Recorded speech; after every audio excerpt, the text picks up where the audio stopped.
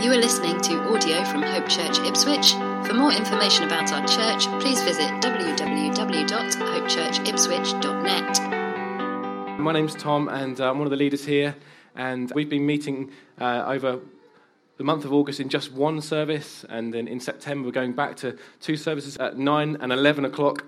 If you regularly attend the 11 o'clock service, can I maybe encourage you to consider moving to the 9 o'clock service? We receive most of our visitors at the 11 o'clock service. That's what we found, and usually our 11 o'clock service is absolutely rammed.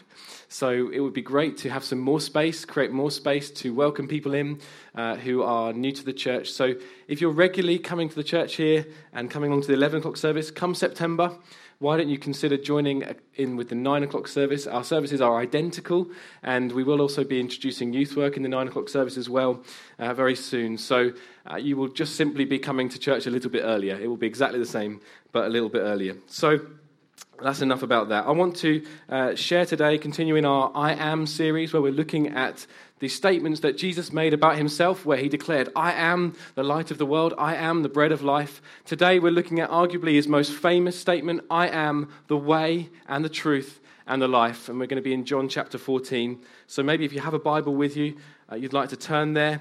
When we get to reading the verses out together, they will also come up on the screens behind me as well. Before we get there, I want to share with you the time in my life where I most feared for my life. I was 19 years old, and I had the privilege of being invited by one of my friends to go and sail with him in the Ionian Sea, which is where all the Greek islands are. It's been, to date, the best holiday I've ever been on, apart from the fact that I nearly died. It's been the best holiday I've ever been on. I am not a sailor. I had never sailed before that date, and had the privilege of being invited by my friend whose family had a boat in Corfu, which was pretty nice.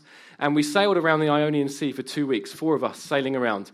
Now, my friend, his name's Alex. He's a very, very good sailor, and even at the age of 19, was a very, very good sailor. And we relied on him throughout those 2 weeks to get us around. And we would adventure onto different islands. We would just moor up off an island and swim to shore and explore some deserted islands, some with only a little bit of life on them, and some were a bit more lively. And we just had a great time exploring that area of the world. It was fantastic. We got to the penultimate evening of our holiday, and we realized that we'd bitten off a little bit more than we could chew. And we were looking at the map, sitting in this small boat, looking at the map and realizing that we had a very, very long journey to make the next day. And it was actually going to involve a lot of open waters.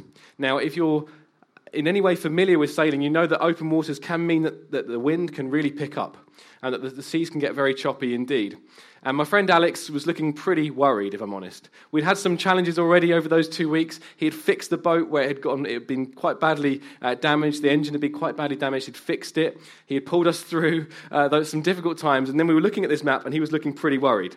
And we were also looking pretty worried because we had no idea how to sail. So we went for it. We realized we had to go for it, otherwise we were going to miss our flight back, and none of us could afford to change our tickets or to get another ticket at a later date. We'd have had to sell ourselves into some sort of olive farm or something for life, potentially. And so we thought we're going to have to go for it. And so the next day we set sail, and we had a long, long sail ahead of us. And the seas got very, very choppy indeed. We found that the waves were very big, the boat was going up and going down, and it was quite a scary time, actually. It got so scary that he decided to give us a bottle of sun cream. He said, get this on you, I'm going to strap you to the side of the boat. So we got strapped to the side of the boat so that we couldn't go overboard, and he somehow masterfully got us back to Corfu in time, exhausted, so that we could get the flight home the next day. Had he, on the night before we set sail on that big journey, had he said to us, guys, I'm not actually going to come with you. I'm going to be staying here for a few more weeks. I can afford a ticket at a later date. You guys are going to have to make it on your own. We would have been petrified. We would have had troubled hearts. We would have been absolutely terrified of what would come. We would have surely drowned, I'm sure of it. We'd have had no idea how to get that boat back to Corfu. We had relied on him absolutely for 2 weeks.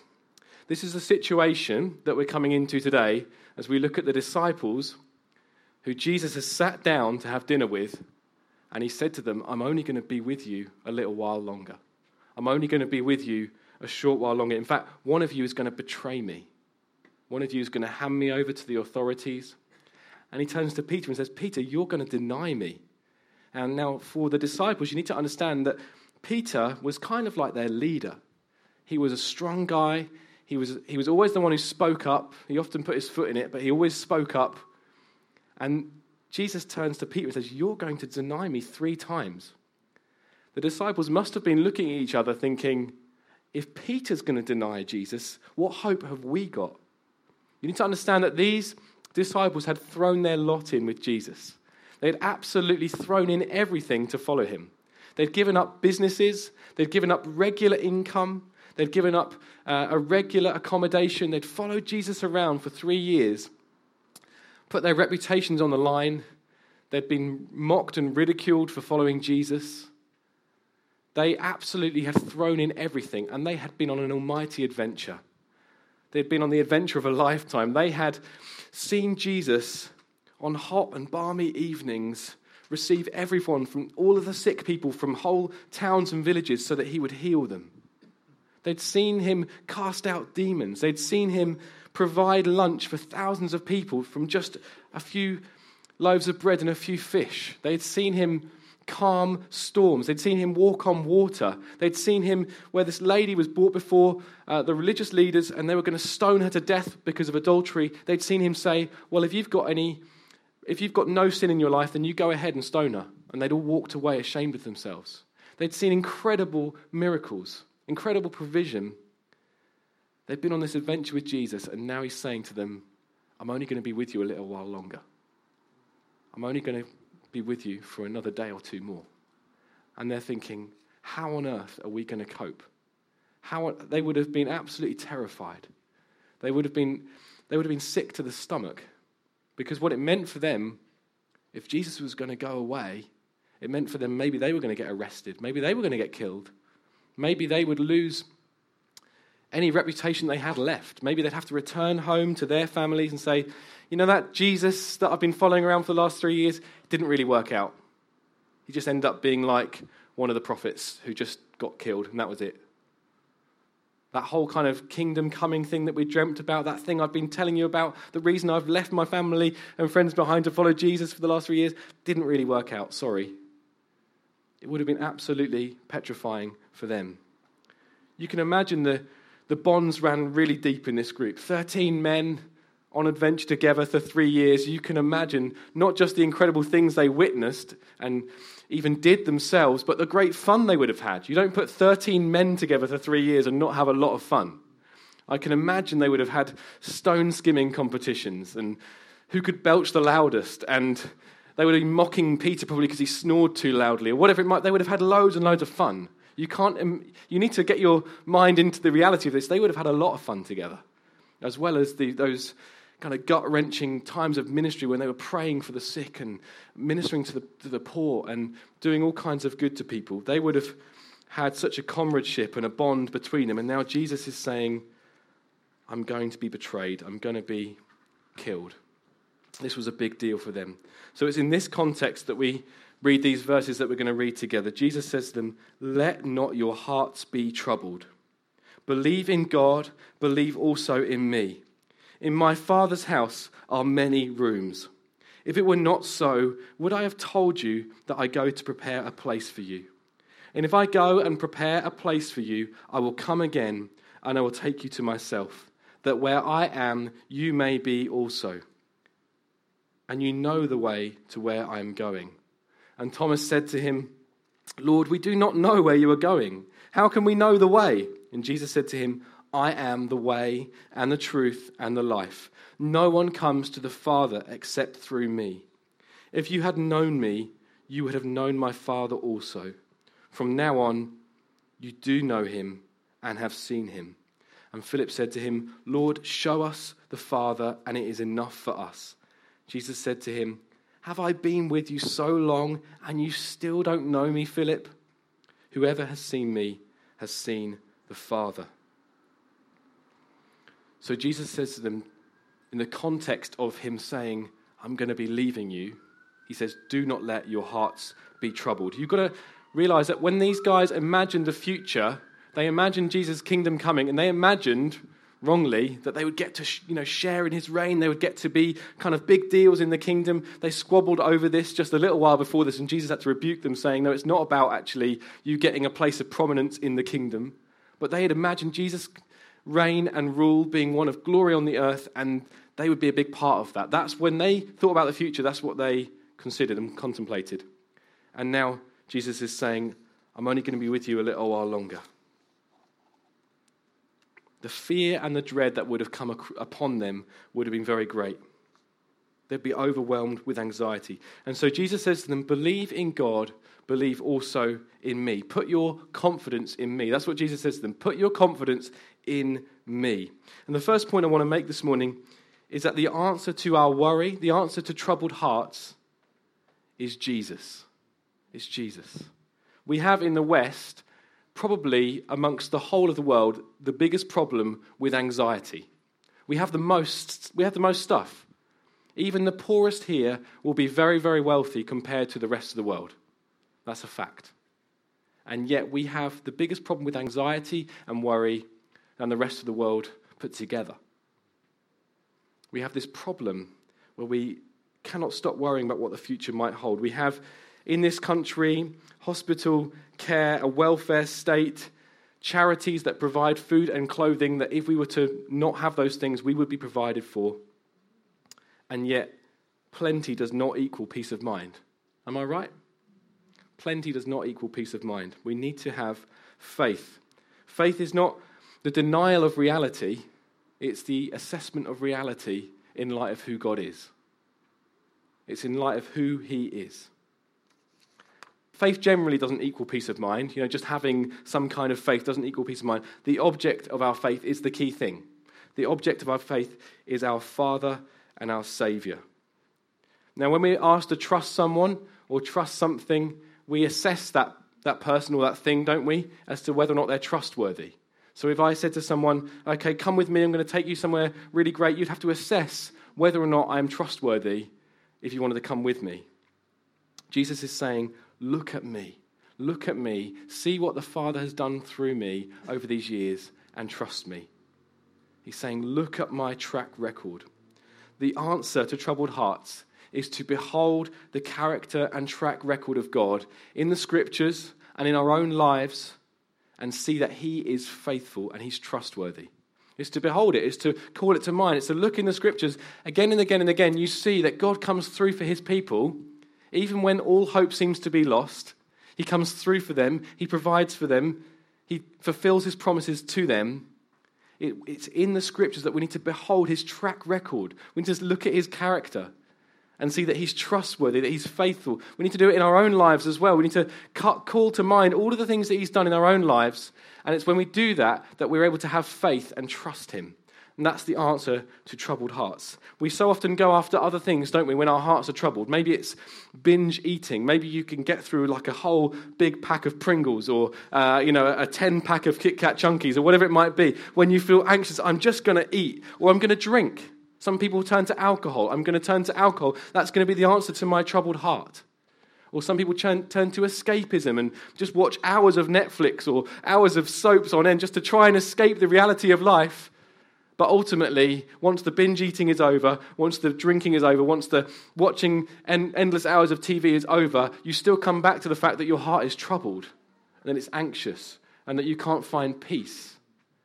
Or it might be cigarettes, or it might be looking at things online that you know you shouldn't be looking at because you just want to find some kind of escapism. Or maybe you obsessively clean or obsessively check your bank account or obsessively sort out your paperwork because you think, I just need to have some kind of control. Well, the reality is you can't be in control of everything. Even if you have those things in control, something else is going to come quickly out of control. You need to go and sort that out. But when you try and sort that out, there's something else you're not in control of. It's like trying to spin plates in order to try and deal with anxiety in your life. You can't be in control of everything. You can't do it. Only one person can be. Only one person can be, and thankfully, he's made himself known to us. So I just on this point of troubled hearts, I do believe that there's something that God wants to do amongst us this morning in the way of troubled hearts, in the way of anxiety, in the way of just that kind of, I feel so unsettled within. I feel like God wants to do a work in people's lives today. Even right now, he wants just to reiterate to you that he's in control so that you don't have to be. Some of you need to hear that. Some of you need to take that to your hearts right now. And there's going to be opportunity, as has already been mentioned, to pray at the end. Maybe there'll be some of you who would like to receive prayer specifically about troubled hearts. The key thing is that you need to behold the character of God.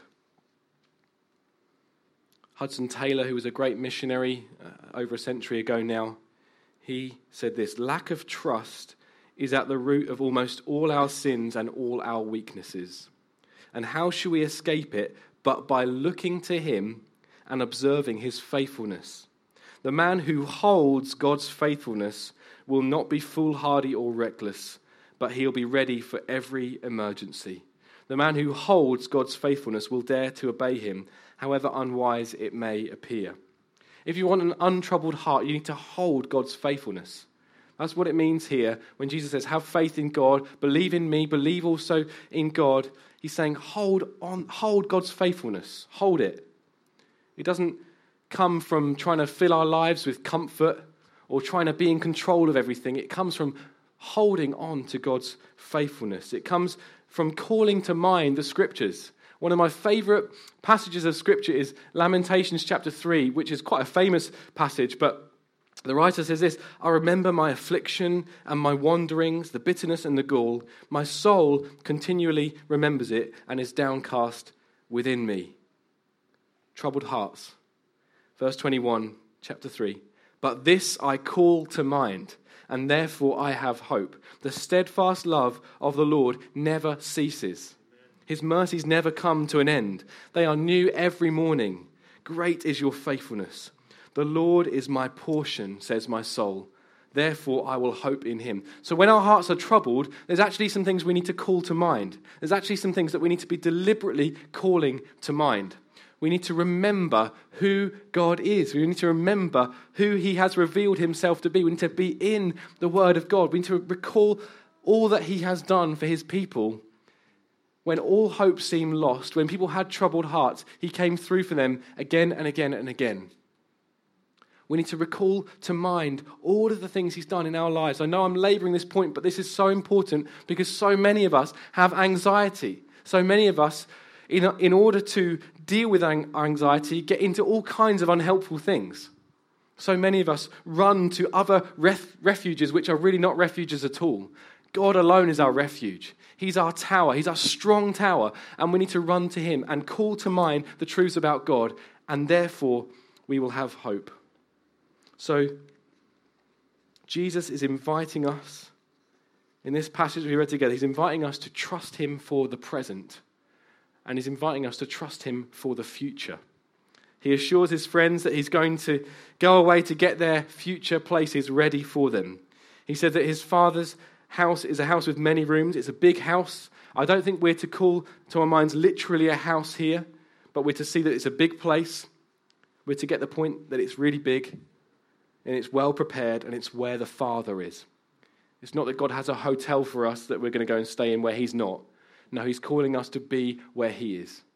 He's calling us to be where he is eternally. It says in a couple of places in the New Testament that God desires that none should perish, and that all should come to be saved and to have a knowledge of the truth. Do all get saved? No. But does God have a house that's big and fit for millions, maybe billions of people? Yes, he does. Jesus is preparing for us our rooms and will return for us. He's talking here about his second coming, when he will come again, he will return and will take us to be with him and his Father. If we've repented from our sin, if we've placed our faith in Jesus, we know that we will go to be with him. We don't know when that day is going to be, but it is coming. It's been set in stone. God put it in his electronic diary right before this world was even created. That date that Jesus was going to return, it's set in stone, and each day it's getting closer and closer and closer. We don't know when it's going to be. We can try to interpret all kinds of scriptures to try and work out when it might be, but Jesus doesn't even know when it's going to be. Only the Father does. So we mustn't try and be cleverer than Jesus here. But we must remind ourselves from the scriptures that he is going to come back, that he will return, that he will draw us to be with himself. The world is going to get darker. It's going to get darker. There will be more and more in the way of war and natural disasters and sicknesses. That's going to happen. We see that in the scriptures. But Jesus is going to return. It's good to know that history is not going to end through a nuclear bomb. There may be nuclear bombs, but it's not going to be the end of human history. It's good to know it's not going to be ended by viruses, although there will be viruses. No, it's going to end when Jesus returns. God is in control.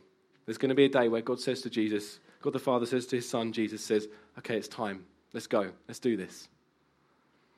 There's going to be a day when Jesus will return. We'll be with him.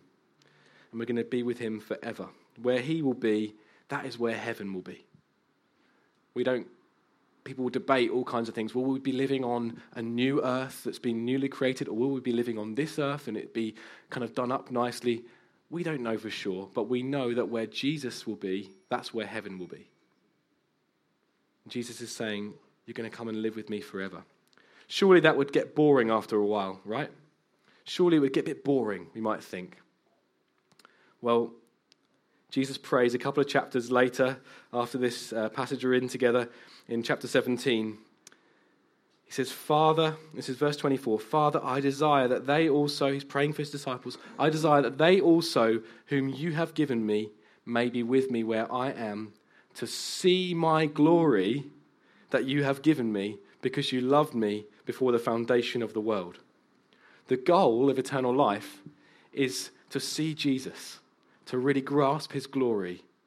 And that's going to take an eternity. We're going to be far from bored. We're going to be far from bored because we'll get to see Jesus for whom he really is. Even when he walked on this earth, we didn't get to see him in all his glory. And when people have glimpses of him, in the New Testament, you see John, one of his best friends, has a glimpse of him, and he just falls on his face as though he's dead. His glory is so magnificent. And we get to see the glory of Jesus. It's not just to sort of see and then move on. It's not like, touring around London, seen Big Ben, moving on now, going to see Buckingham Palace. No, we get to continually we get a sustained attention on Jesus and who he is. He's praying in this prayer, Father, I love Tom, or insert your name here. I love everyone you've given me, and I'm asking for them this. My supreme request is cause them to be with me, that they may observe with sustained attention how glorious I am. Cause them to be with me so they can see me for who I really am and have sustained attention on me. That's what he's praying for you. Jesus is praying for you. If you know him, he's praying for you. We'll be absolutely captivated by him.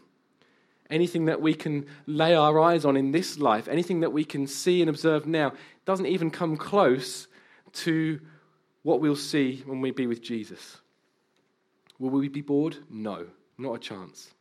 Yes, there'll be no more sin, no more heartache, no more dodgy knees that stop you becoming the next Usain Bolt, no more disability, no more cancer, no more migraines. There'll be all kinds of beautiful art for us to enjoy and music for us to hear and cities for us to explore and travels to go on and all kinds of fun. But the best thing about heaven will be to see Jesus, to see his glory, to behold him for who he really is.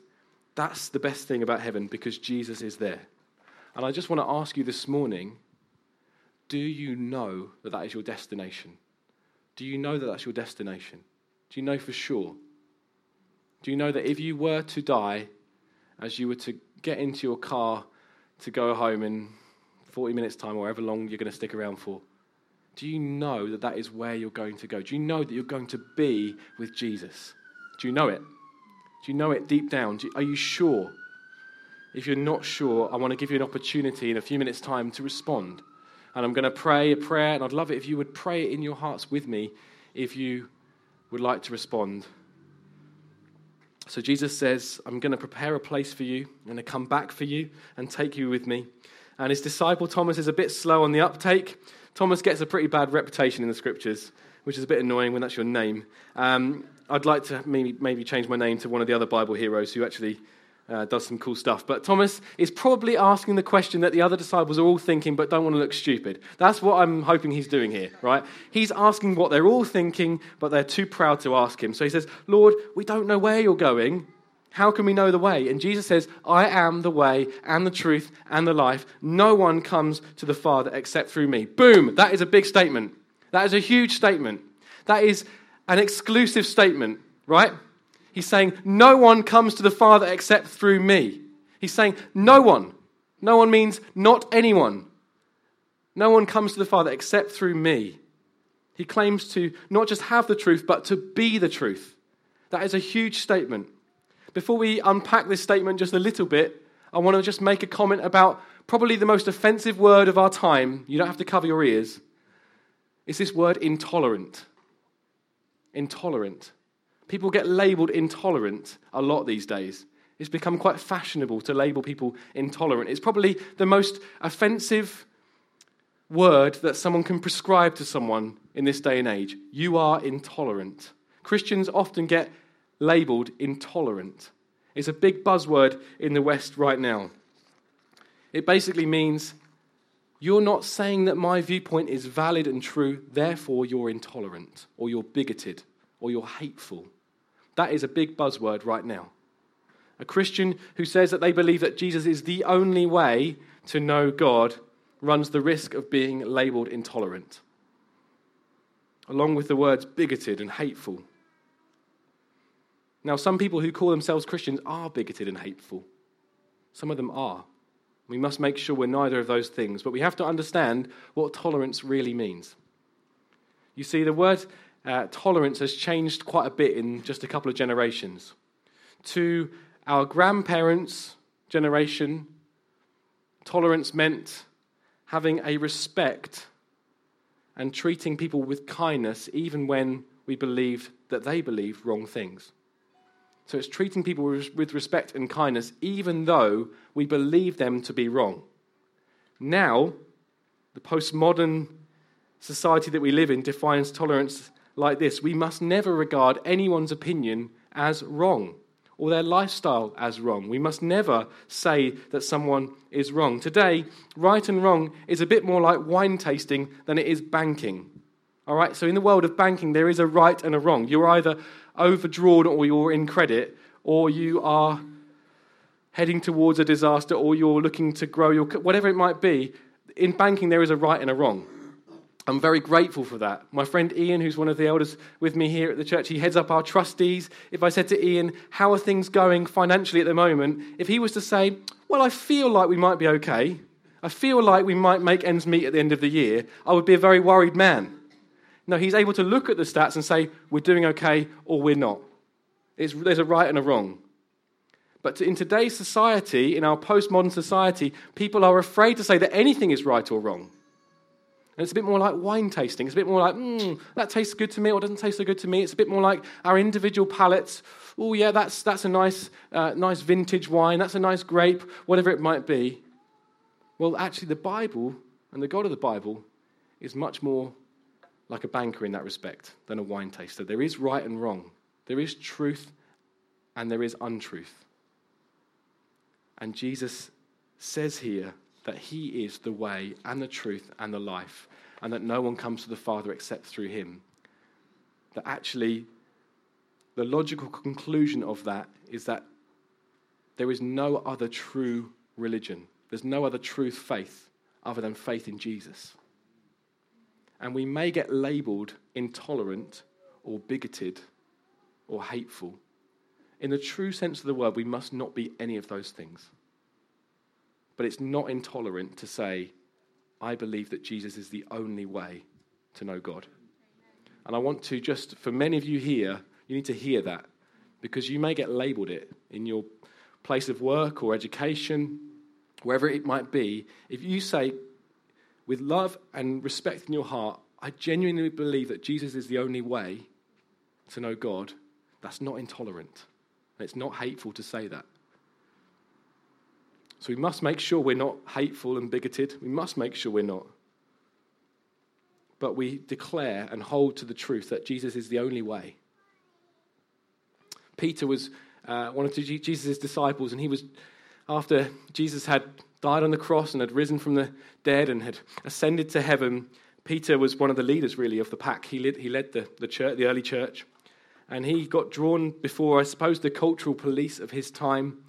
And in Acts chapter 4, he declares this to them: "There is salvation in no one else, for there is no other name under heaven given by which we must be saved."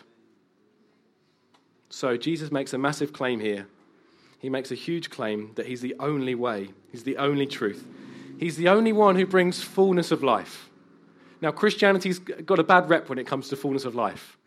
People think that Christians are very boring people who want to have no fun and no good things in their lives and just can't wait to go and sit up on a cloud and play a harp all day, right? That's the kind of reputation that Christianity gets. Jesus says, "I've come that they may have life and life in all its fullness." And he's saying, I am the life. If you want to have true life, you have to come to know me. It's not to be found in anything else that you may run hard after, whether it be money, sex, or power. Those things you might run after, but they will not ultimately satisfy. They will not ultimately satisfy. This week, I had a dream in the night. That's kind of when you have dreams, isn't it? And I had a really vivid dream about a bunch of people that I know and have known over the years, actually, who have walked away from God, who have walked with him and have walked away from him. It was a frightening dream. I woke up just, wow. It can only have been a God thing, because I'd not seen them for years. I'd not looked at their pictures on Facebook or anything like that. It was a God thing that they came into my mind. 4 people, one after the other, in my dream. And I woke up thinking, man, they have gone after what they think would be life-giving, and they found that it really doesn't give life at all. Jesus tells a story about a father who has 2 sons. And one of his sons sticks around and serves on his estate, and the other son wants his inheritance now. He takes it, he goes and squanders it all. He goes off and lives a life that he thinks is going to fulfill him, and he then realizes that he's actually completely in poverty, that he's actually squandered everything and he hasn't found true life. And he turns back and he thinks, I've got to go back home to my father. I've got to go and see him, and he's surely going to chuck me out. He's surely going to reject me. And he's kind of rehearsing everything that he's going to say to his father. We do that, don't we? When we think we've got a difficult conversation, we start to rehearse it, maybe stand in front of the mirror, think, oh, what if I say this? And they might say this. And he's doing this as he's walking home. He's thinking, how on earth am I going to get back with my father? And as he's I can imagine just looking at his feet, just thinking, okay, Dad, I'm really sorry for everything. He's just practicing, he's rehearsing his lines.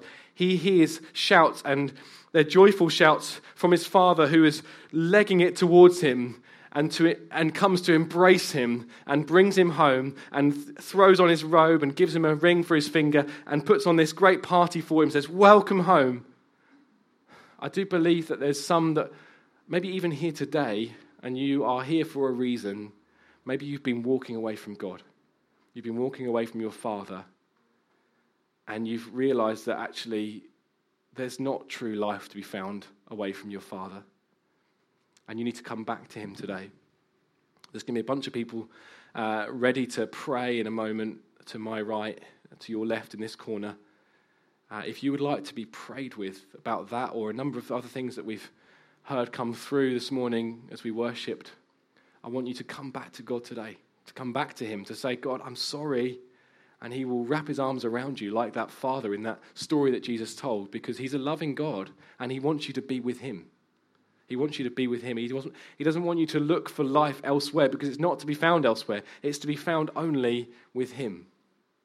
And maybe there's others that you and I know who are prodigal sons, who have walked away, who have run hard and fast in the other direction. And you know that they need to come back to God. I do believe that God spoke to me through that dream that I had, that this was going to be a time where people would come back to him, where they would see that actually the things that they've been running hard and fast after do not give life.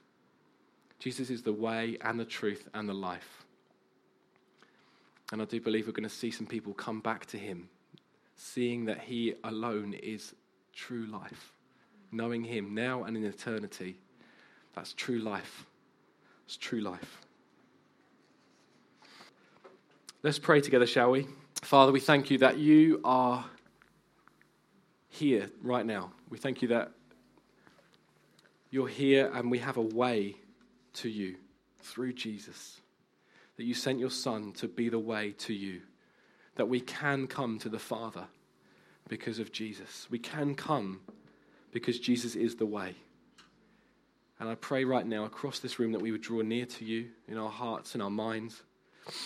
And that, Lord, you would do a work in our hearts. Lord, for troubled hearts, I pray, Lord, for whom there'll be many here with troubled hearts, I'm sure. Would you come and calm storms in hearts today as people reflect on your character and your track record? I do pray, God, that we would not run to other things, that we would not see other things as our refuge, that we would run simply to you. And Lord God, I pray that for the prodigals who have run hard and fast away from you, that you would stir some people to see that actually they're rolling around in the muck with the pigs, just as the prodigal son found himself doing. I do want to pray that people would see the situation for what it really is. I'm rolling around in the muck with the pigs, and my Father has much, much better for me. Lord God, would you bring the prodigals home? Maybe you're here today and you know that's you. Maybe you're here and you thought you'd try church, see what it's like. You need to know that God has open arms for you, and not just open arms, but he's running towards you. And you need to turn to him. And he will take you back to be with him, and he will give you life in all its fullness. He's offering that to you today. Maybe you're here for the first time and you've never, ever given your life to Jesus. Maybe you're here for the first time and this has never been anything that you've considered before. Let me give you an opportunity to respond now in prayer. I'm going to pray. I'm just going to pray a few words. And if you've prayed this along in your mind or under your breath, I'm going to invite you to raise your hand in a few moments' time with everyone's eyes closed. Just so that I know who you are. Maybe I can come and speak with you afterwards. Let's pray. God, I know. I was just going to say again, if you want to pray this along with me, pray it in your heart and mind right now. God, I know that I have wandered far from you. And I know that I've done wrong in your sight. And now I come to the foot of the cross where Jesus made a way for me, where he died in my place, where he rose again, and I can find forgiveness and mercy. Come and change my life. Come and transform me. Come and give me life in all its fullness. Jesus, you are the only way. Amen. Just with everyone's eyes closed, my eyes will be open. If you prayed along with me, whether for the first time or as a kind of a way of just coming back to God, I want you just to raise your hand where you are. Okay, great. Fantastic. Maybe come and find me or someone that you know after the service and love to just pray with you. Maybe your friend would pray with you if you can't find me, but I'm interruptible, okay? I'd love to pray with you. Thank you for listening to audio from Hope Church Ipswich. Please feel free to make a copy of this content, but please do not edit the content in any way.